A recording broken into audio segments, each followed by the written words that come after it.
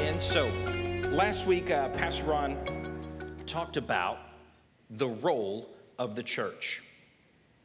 I was sitting out there and I was listening to him, and it started really speaking to my spirit as I was thinking about what I was going to speak on today. And he started talking about the role of the church and why the church matters. And it really spoke and moved something inside of me. And God started to speak to me about this sermon, about what we're going to talk about today. But I do want to talk a little bit about what he said about the church. You know, basically the church is in the building blocks to which God builds his kingdom. Okay? So he uses the church to build his kingdom in the world. He makes sure that everything is done through his church. It's where he establishes doctrine, fellowship, communion, prayer. All of that is established here. And these are some of the pillars that Pastor Ron talked about last week. If you haven't heard it yet, I recommend that you go back and you listen to it online. You can do that, by the way. If you didn't know, you can also download the notes from easysermons.com. Make sure that you do that as well. It's always great. You'll get to see, you know, if you watch, you'll get to see what gets put up on the screen. But if you also download those sermon notes from easysermons.com, you can read along with what Pastor Ron was saying. So I recommend that as well if you're a audio or video or auditory or visual learner right there. You can do both. It's great. So, you know, the church is the bride of Christ and the family of God within the earth. In Matthew chapter 16, it says, it is Jesus talking to the disciples, and Jesus asks Peter a question. He's asking, you know, what do people say that I am? And then he asks Peter directly, who do you say that I am? And so in Matthew 16, verse 15, he said, who do you say that I am?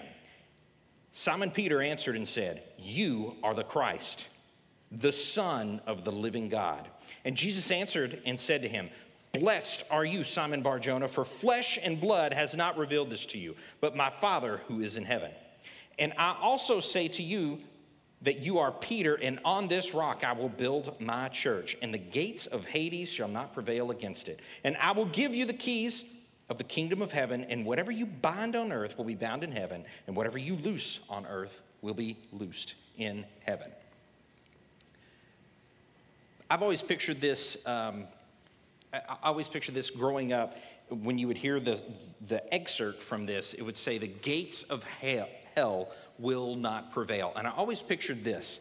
I pictured this little country church up on a hill, and inside it, you know, it's got the steeple because, you know, that every church, when I was young, every church had a steeple, you know, like well, what building is that? I don't know. It looks like a warehouse to me. You know, that's what, if we were to pass by this church when I was little, because it didn't have a steeple, you know. So in my mind, I see this little steeple there, and I had this picture of these praying believers just fervently in prayer, asking God for protection and deliverance as this, and it would be on this hill, you know, and this mammoth Satan just coming up and just with this angry look, just reaching up his foot, ready to stomp on the church. And then just those prayers of the saints just holding back that foot. And, you know, and God is prevailing because the gates of hell will not prevail against the church.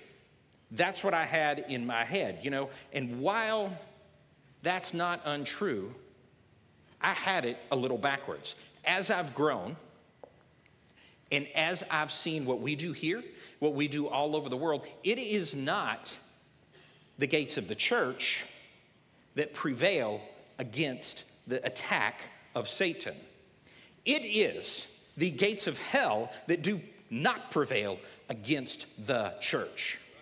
So even right now, we have people going all over the world. Right now, they're traveling to the forgotten,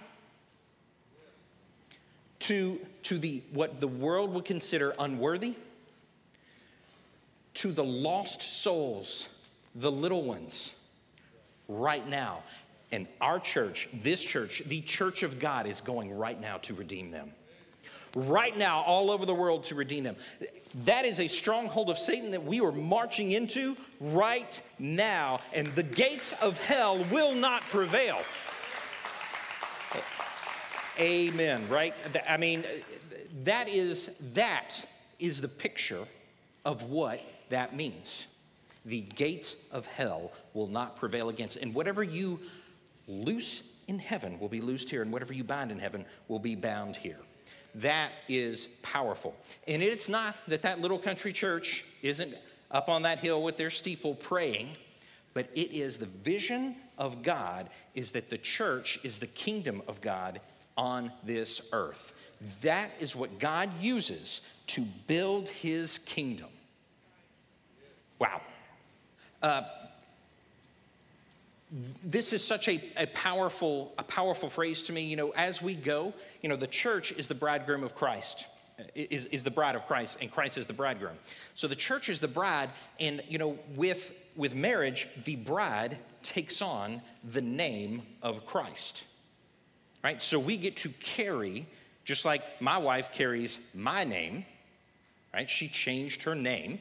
So we change our name, and we get to carry the name of Jesus. Now, this is the name that is above every name, and we are carrying that name here and all over the world.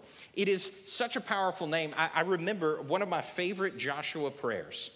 It is in that moment where the Israelites had just come off of one of their greatest victories as they make their march coming into the promised land. They had just defeated Jericho, this great city with these great walls, and they marched around it. You remember, if you went to Sunday school, you heard that, you probably sang the song, you know? I sing the song. And these walls come down, and the reputation of the Israelites, of the Hebrews, was, man, there is something to this God. People are scared. And the very next kingdom they come to is so small that they didn't even send out all of their forces. They sent out this really small force to go fight the kingdom of Ai, sorry, Pastor Ken, either one.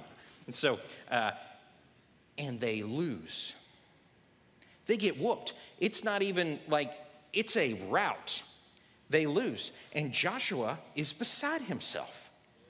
He is beside himself. He tears his clothes and he goes before God. And the reason I love this prayer is it is because it's such an honest prayer. You know, so many times when we go to pray, we think that it has to be sanitary. We think that, well, I can't pray until I get my heart right. You know, I can't go to church until I'm right. That's the same thing as saying, well, I can't go to the gym until I'm in shape. Well, you know, that doesn't make any sense at all. You go to the gym to get in shape. You go to the church to get your heart right. You pray so you can get your heart right. Joshua comes in there with an angry heart, with an just sad. I mean, he is defeated. And he goes to God and he says this. I'm going to paraphrase. It's in Joshua chapter 7. I'm going to paraphrase. He says,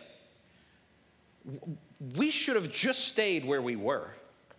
Why would you lead us out here? Like almost accusing God, you know? It's like, I don't recommend accusing God. That's not what I'm saying. Don't take that. That's not the takeaway here.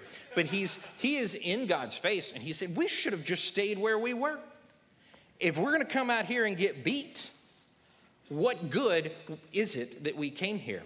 If now that we're beaten, everybody's going to hear about it, and they're going to know how weak we are. They're going to know that now we're going to have enemies that are going to surround us on all sides. And if we're defeated, God, who will carry your great name then? That's the last thing Joshua says to God. If we're defeated, who will carry your great name? And Joshua was fired up. I mean, you know, that's a brave prayer. You know what I mean? Like that is, he was fired up. And God hit him right back and he said, get up, wash your face, and take the next step. And he laid out the next step for him. And, you know, I love that prayer because of what Joshua said. There is a faith in knowing that God will not let his namesake fail. There is a faith in knowing that if I show up and I give my heart to this, and I give my talent in my time and carry the name of Jesus, the name of God, God will not let that fail. God will not let his name fail. Now, that doesn't mean that you get to take his name and use it as a whip and go punch people in the face with it. It doesn't mean that you get to go use that and do things that aren't what he would direct you to do, right? That's not what it means. It means that if you are doing the will of God, the way of God, following the word of God, carrying the name of God, you will not fail. Amen? So that's why I love that prayer. Satan has no power to hold back the tide of the church. He has no power to hold back the tide of the church. But because he has no power to hold back that tide, when we are in one heart and one accord, marching across the world, carrying the name, the banner of Jesus, he would seek to undermine us in different ways. He can't beat us in a straight fight. That's what I'm saying. He can't beat us straight up. He's got to figure out how to do it, get us to defeat ourselves. One of the greatest fallacies about religion and the church that you'll hear, I've heard comedians talk about it, modern day philosophers talk about it, you'll hear it in the news, and it's a subtle undertone that is an attack on the church, okay? This is what it is. It is that some of the greatest and most bloody wars are fought in the name of religion. Have you ever heard that? If you haven't heard it, you will, because that is a message that is coming across the news. If you watch the news, I don't recommend that, by the way, but if you did, you might hear that. You're hearing that. By the way, anybody that is a historian, knows about war, knows that is absolutely not true at all. It is 100% a lie. But yet we will hear those whisperings, this is a religious war. More bloodshed has been in the name of the Bible, and they're trying to undermine God's bride. Because ultimately, the world is afraid of God's word because they don't understand it. They are afraid. It is up to us to bring them and teach them what the love of God is. Because when you're Jericho or when you're AI and you see these great things and great and powerful things, it is nothing but scary. It is nothing but, this is coming for me and the judgment. But it is up to us, the church, to teach them that it is the kindness of God that leads men to repentance. It is the love of God. And so, as we see these messages go out and as we see these things come about in modern day philosophy, in the news cycles, things like that, we will see Satan attempt to undermine, badmouth, pick your word there, the church. And but what we need to remember is at the end of all things, everything that God is doing, every story that he ever told, everything in the Bible is nothing but the epic saga of God and his redemption of his great love. That is the whole story of the Bible. Every story brings us back to the redemption of man, the redemption of the church. That is what God is about. God is about family. Because at the end of all things, the only thing that God will have is family. Right? And so this epic saga that we see, we will see more attacks on this. Today we're going to talk about family. Just as God uses the church to be the building blocks of his kingdom, God uses the family to be the building blocks of the church. All right? Y'all see that? So we're going to talk about family today. We're going to talk about some things, some practical things, some theological things, some even philosophical things. One of the ways right now, if again, I don't recommend it, but if you watch the news, you'll see a lot of conversations going on that would undermine the role of family in today's society. Okay, you'll see a lot of this. You'll see, while the attack of the church is still happening, the attack on the family is even greater. It's even greater. We're facing things like identity politics, and this is the idea that the political group, whatever group that you belong to, is actually the most important thing. That group that's based on race, that group that's based on political party affiliation, sexual orientation, all those things that you hear, that's more important than your role in the church. That's more important than your role in your family. That's what we'll start to see. We'll hear phrases like toxic masculinity and social justice. And these phrases are out there to undermine the role of family in the world. Okay? So it's things like this. You might see something like, you might hear toxic masculinity. You might hear, for every dollar that a man makes, a woman makes 75 cents. Also, if you are a man, you have no right to talk about abortion because you don't know what that's like. You don't know what it's like to carry a baby. So you have no right to speak in that. And in the very next segment, on the very same news station, they won't be able to tell you what a woman is. So I have no right to talk about it, but I also can't have it defined because it changes. But I could decide to be one if I wanted. Everything about that is designed to minimize the traditional roles as if they are something bad, as if they are something wrong that we need to get away from because that's antiquated, that's old way of thinking. It's not enlightened. Boy, doesn't that sound familiar? Doesn't that sound like the same dadgum argument we've been listening to for 6,000 years? All the way back to hath God really said you will die if you eat of that fruit? You're just not enlightened enough, right? If you eat this, you'll be like God. You will know something new. It is the same temptation. The same temptation right here today to undermine this in what we have. So for that reason, I'm going to talk a little bit, spend the next few minutes talking a little bit about family. I'm going to talk a little bit about what the family does. Here we go. There is according to a recent Harvard study, researchers were shocked to find that individuals that foster deep and meaningful relationships with their family after they move out live healthier lives. Not only do they live healthier lives, but they also live longer.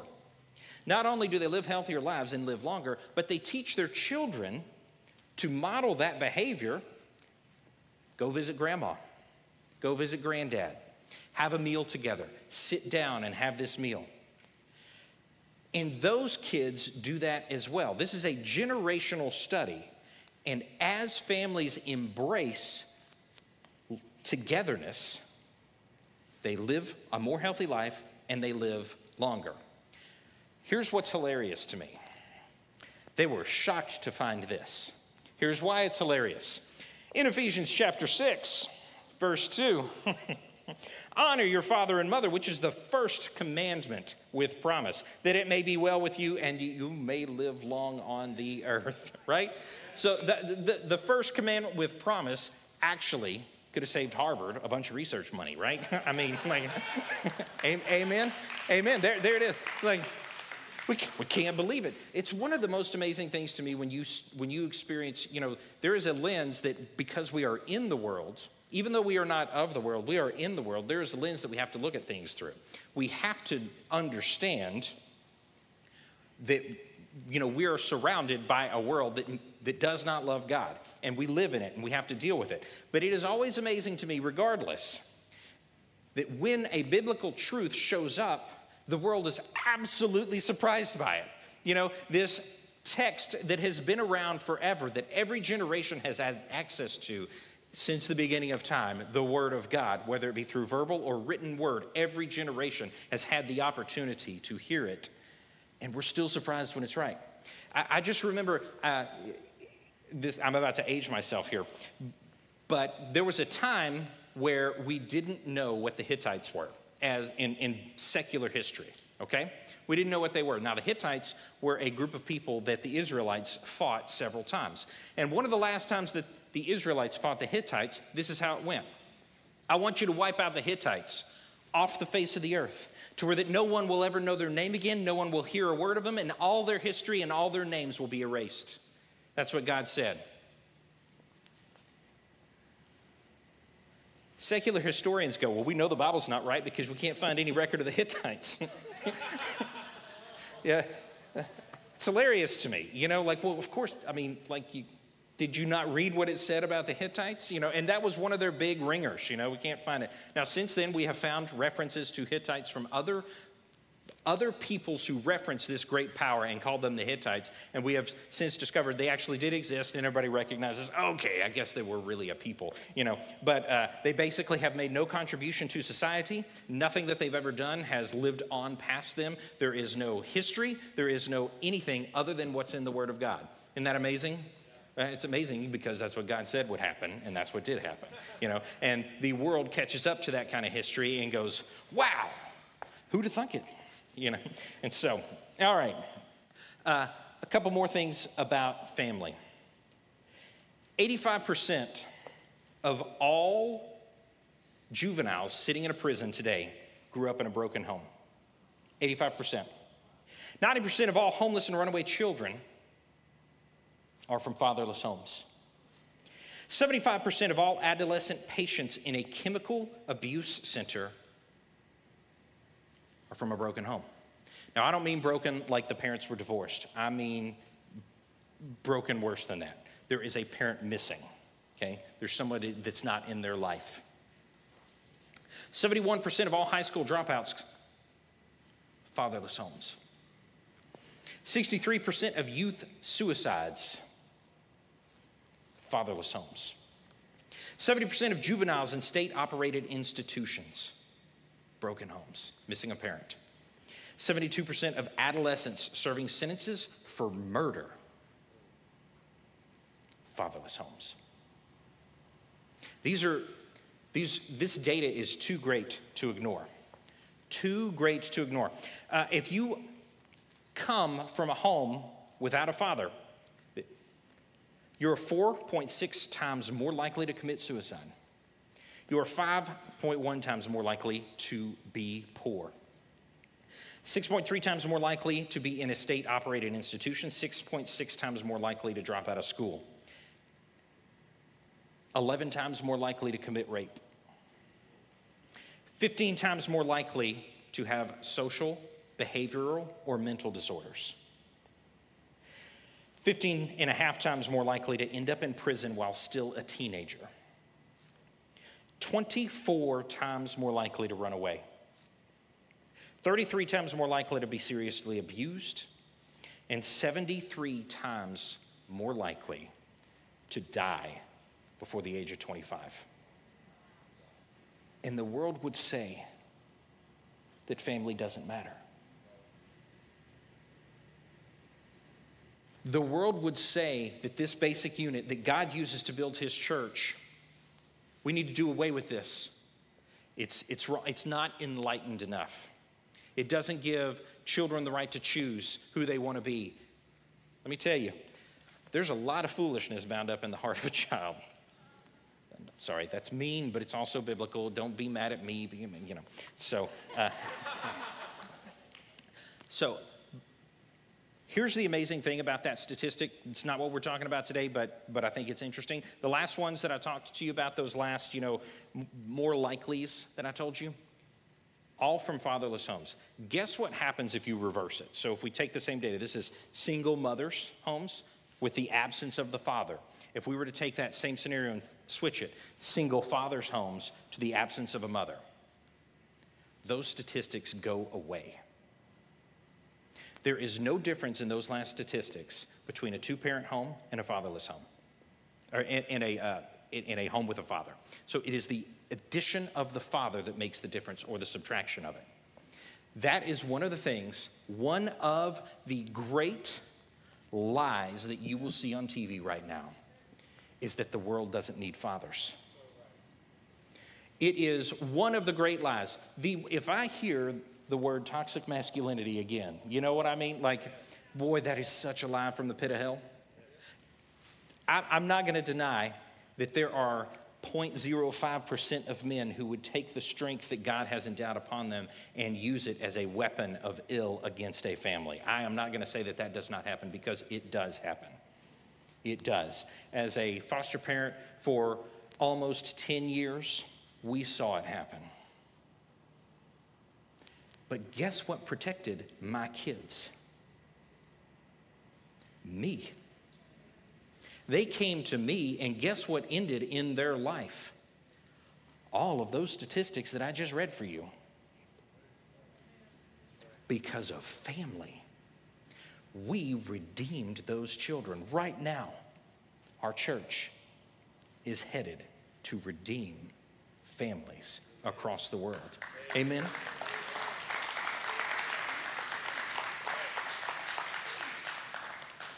Do not discount your role.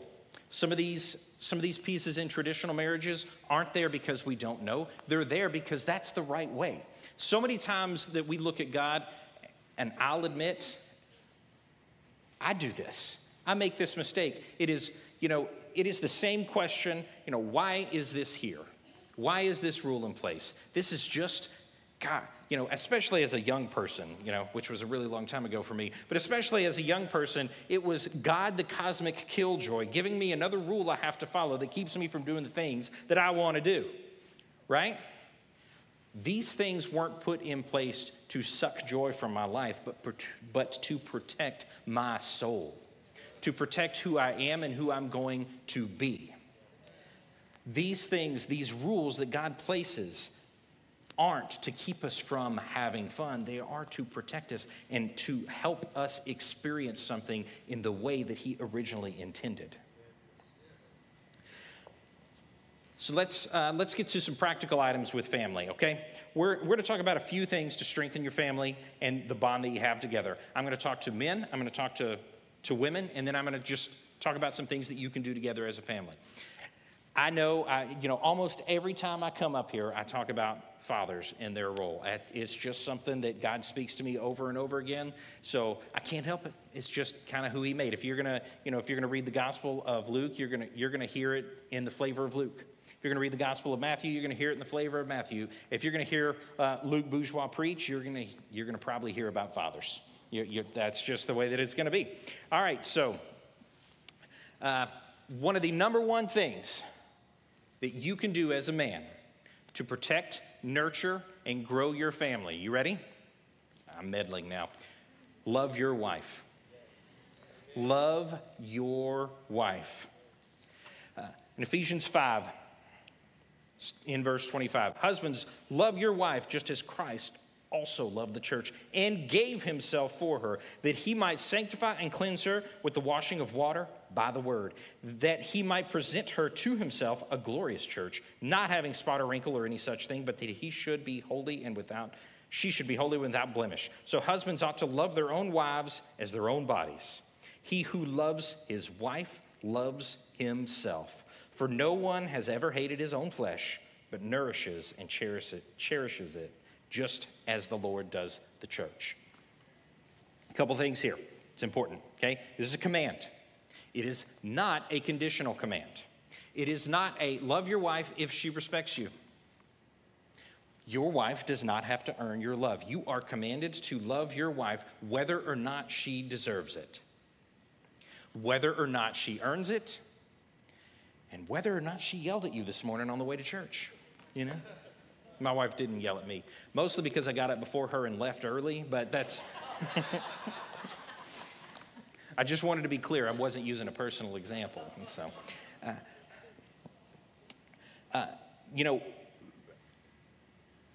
what does that look like, okay? When we say lay your life down, love your wife as Christ loved the church. Let's put some legs to that, okay? What are the most significant things that you can do, men, to illustrate this? One of the biggest ways you can do that, lend your wife your strength, okay? Now, God gave man strength, mental fortitude, physical fortitude, energy. He gave us those things. If you love your wife, give your wife those things. Okay, I'm hearing you. What does that mean? Well, I'm glad you asked. So one of the things that means is, keep in mind your wife's role. Your wife is an incubator of things, okay? She takes what you bring and makes it into something different, something better. But that process isn't always something that I understand, okay? So, for example, your wife is going to have some terrible ideas, okay? Just terrible. She's going to go, you know what we should do this Saturday? We should wake up at 7 in the morning on your only day off, and we should go to a flea market. We should drive out to some fruit. We should get some fresh fruit. Go to a fruit stand, farmer's market, and then go to a flea market. We can buy some things, and she'll go out and she'll buy these things that say "Eat, Pray, Love," or and just throw them up on your wall, and just these signs that are just like, and you're just like, what? That sounds so bad. I don't want to do that. I don't want to do any of that. That's just awful. Who would want to do that?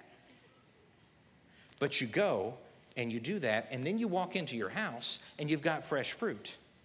And you've got this nice room to walk into that just, I don't know what happened, but it was a blank wall, but now all of a sudden it feels like a home. Now all of a sudden the time and energy that I gave to her, the money that I allowed her to spend, that sounded mean, not allowed her, you know what I'm saying, just that I gave willingly with no conditions or anything like that, or guilt or restraint. I'm going to get beat up in the parking lot.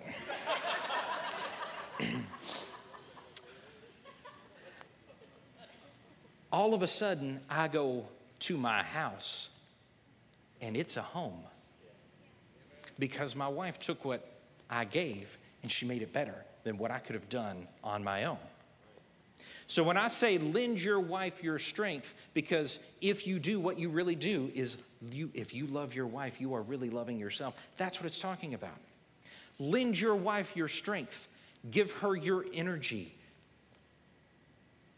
I hate going to the beach. I hate it so much. It's the worst activity I can. If you were to list out activities, that would be one of the last things I would want to do. Just the sand, the water. I've got 5 kids. The chances of me coming back with all of them alive are really low. Like, I'm setting up a canopy so everybody can be happy. We got snacks. My sandwich has dirt in it. My kids go in the water, play in the sand, reach their hand in the chips bag, and chips are soggy and sandy, and it's the worst. My canopy's blowing away. My kids are drowning in a rip current. It is just constant for me. I hate going to the beach. Guess where we're going today?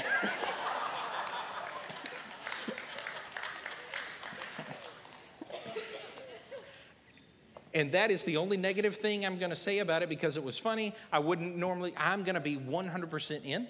I am going to go chase that canopy as it rolls down the beach, because I will not anchor it properly. I am going to eat a soggy chip. That is what's going to happen. Because if I lend my strength to my wife, she will take that day, and where all I see is sand and dirt and heat and sunburn and chasing a canopy and keeping the kids from drowning, my kids will remember it forever. It will be a core memory. They will either remember me being a bump on a log, grumpy and yelling at my wife for making me do this, or they will remember me playing with them in the ocean. Which side do I want to fall on? The side that gives energy and love and strength to my wife. This was a turning point in my marriage, by the way. When we were fostering, it was a while back. Belinda and I, we have had. We'll be celebrating our 18th anniversary next week, and yep. And there is a lot of life in there. There was a time, and I'm not going to go into it, but there was a time where, oh man. If one of us would have left the other one, if she would have left me, I would have been so relieved, and vice versa. But we were just both so dadgum hard-headed that we didn't, and God has redeemed that. But let me tell you what the turning point in my marriage was, is I realized this. If you're in your marriage and you're having a hard time, know this. You cannot change your spouse. You can change you, though. That's who you can change. So do that. Change you. And that's what I was determined to do. Okay, God, I cannot change my spouse. She's mean. But I can change me. What do I do? And he spoke to me so clearly. And I was asking in earnest. I really meant it. What can I do? And I prayed and I studied and I talked to people and got advice. And here's what I heard. He said, you reign on every parade she has. Every idea that she gives you, you always say no to. Everything that she wants to do, you pull her down. She doesn't say anything about it, but you do this. And I was like, no, I don't. Ooh, I do. Ooh. He says, so here's what you're going to do, son. The next idea she has, the next thing that she says, you're going to do it. And it was like that. I can see God, with his hands on his hip. You're going to do it, and you're going to be happy about it. You're not going to say one negative thing. You're going to give it all of your heart. You are 100% in.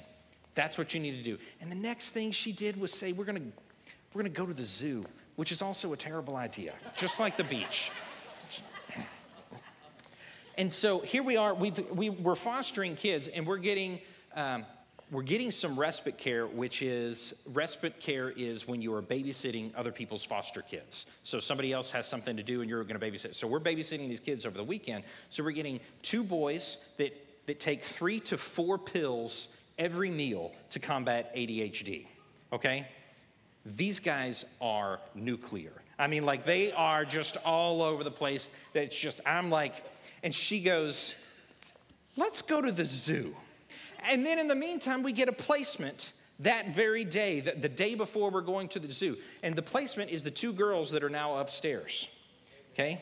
So we've also got Brandon. That makes 5 kids. So these 2 boys, Brandon, and these 2 girls. 4 of these kids have been in my house less than 24 hours. And all I can think about is that someone is going to fall into the lion's den. They're going to have to shoot Harambe. That's what I'm thinking about. That's what I'm thinking about. And she says, let's go to the zoo. And I'm about to go, ooh, that's son, what did I tell you? And I can just see God with his hands on his hips. What did I tell you? Yeah, but you didn't mean this time, did you? And I said, this is what happened. She said, we should take him to the zoo. You know what, baby? You're right. We should take him to the zoo. You know what we can do? I can get the wagon. We can load up the ice chest with some snacks. We can go. It'll be great. I'll walk in front. You walk behind, or vice versa, however that wants to. And she looked at me and she was shocked. Like, she really expected me to shoot that down. Like, it was her first reaction. She didn't want me to shoot it down, but she expected me to shoot it down or find some fault with it. Or worse, acquiesce, do it, and then be bitter in my heart about it the whole dadgum day and hold it against her for the next 3 weeks.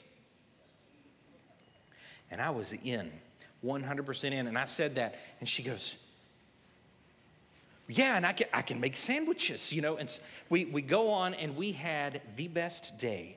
There was no Harambe. No one fell into the lion's den, and this was a core memory for my 2 daughters that are upstairs. She took my strength and made it into something that I could have never done on my own. That's what loving your wife means.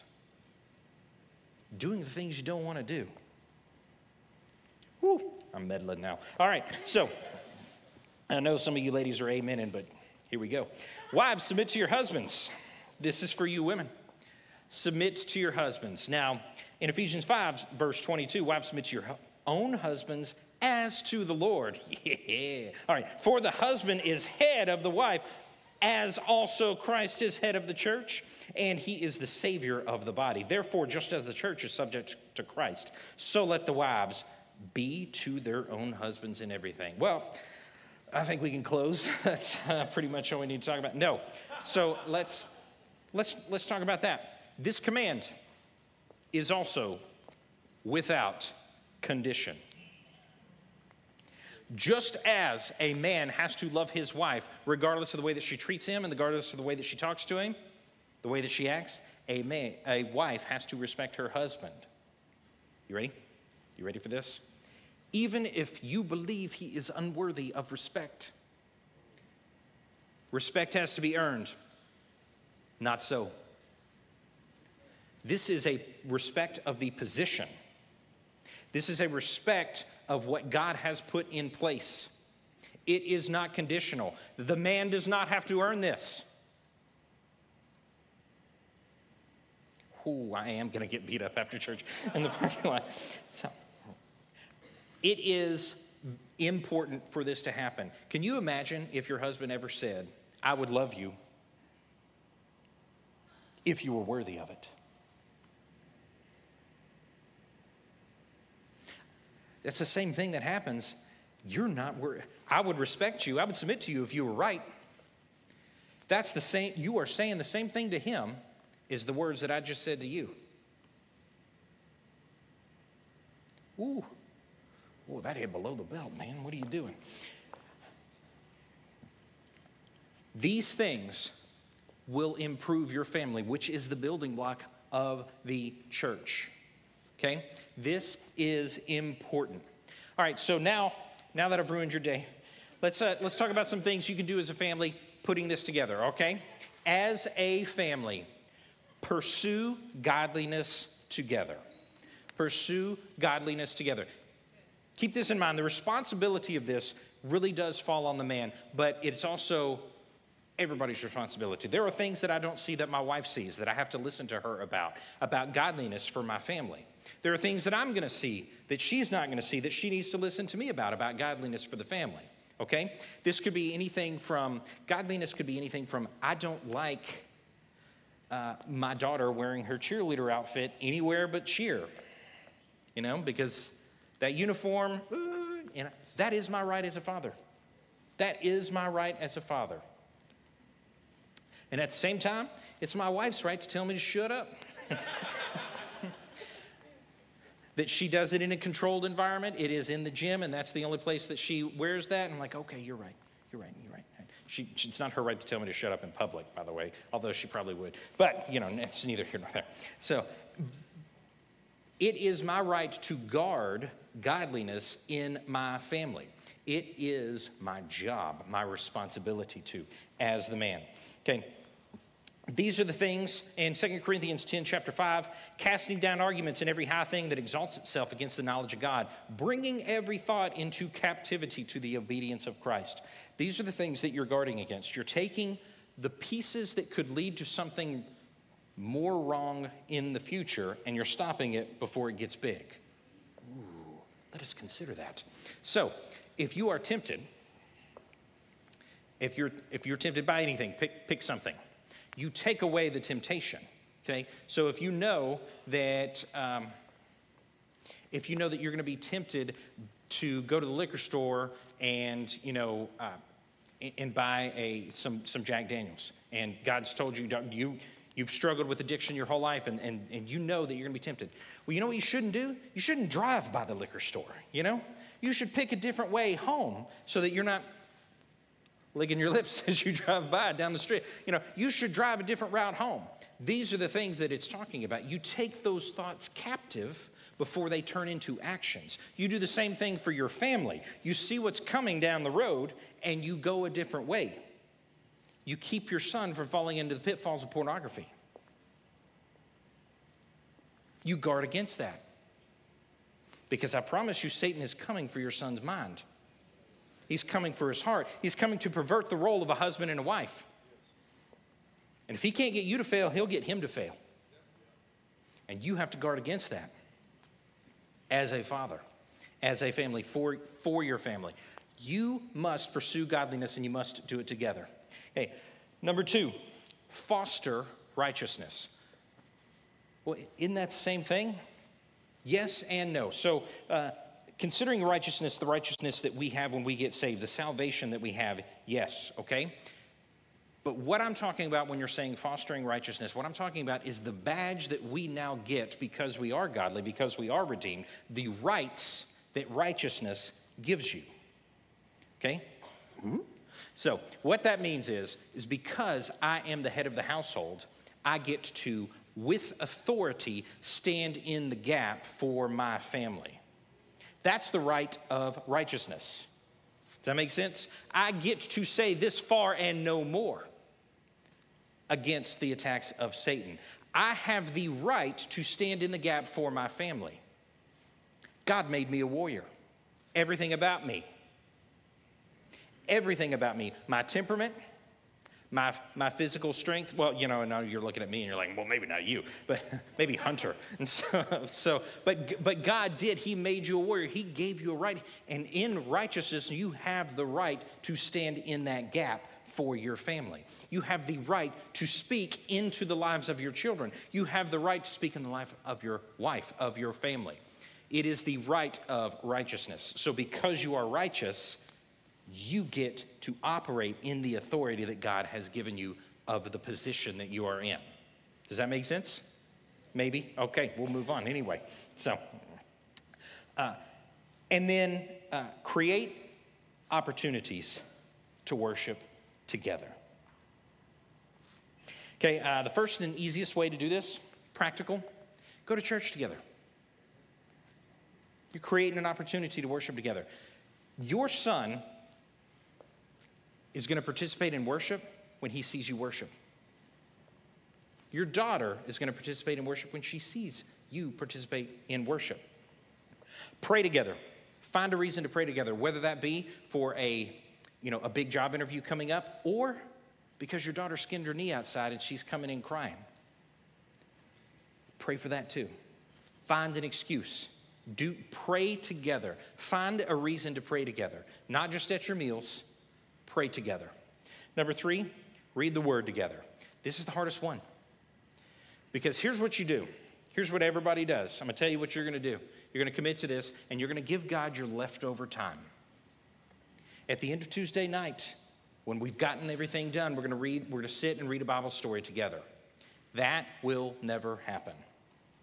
Because if you give God your leftover time, you'll never have any.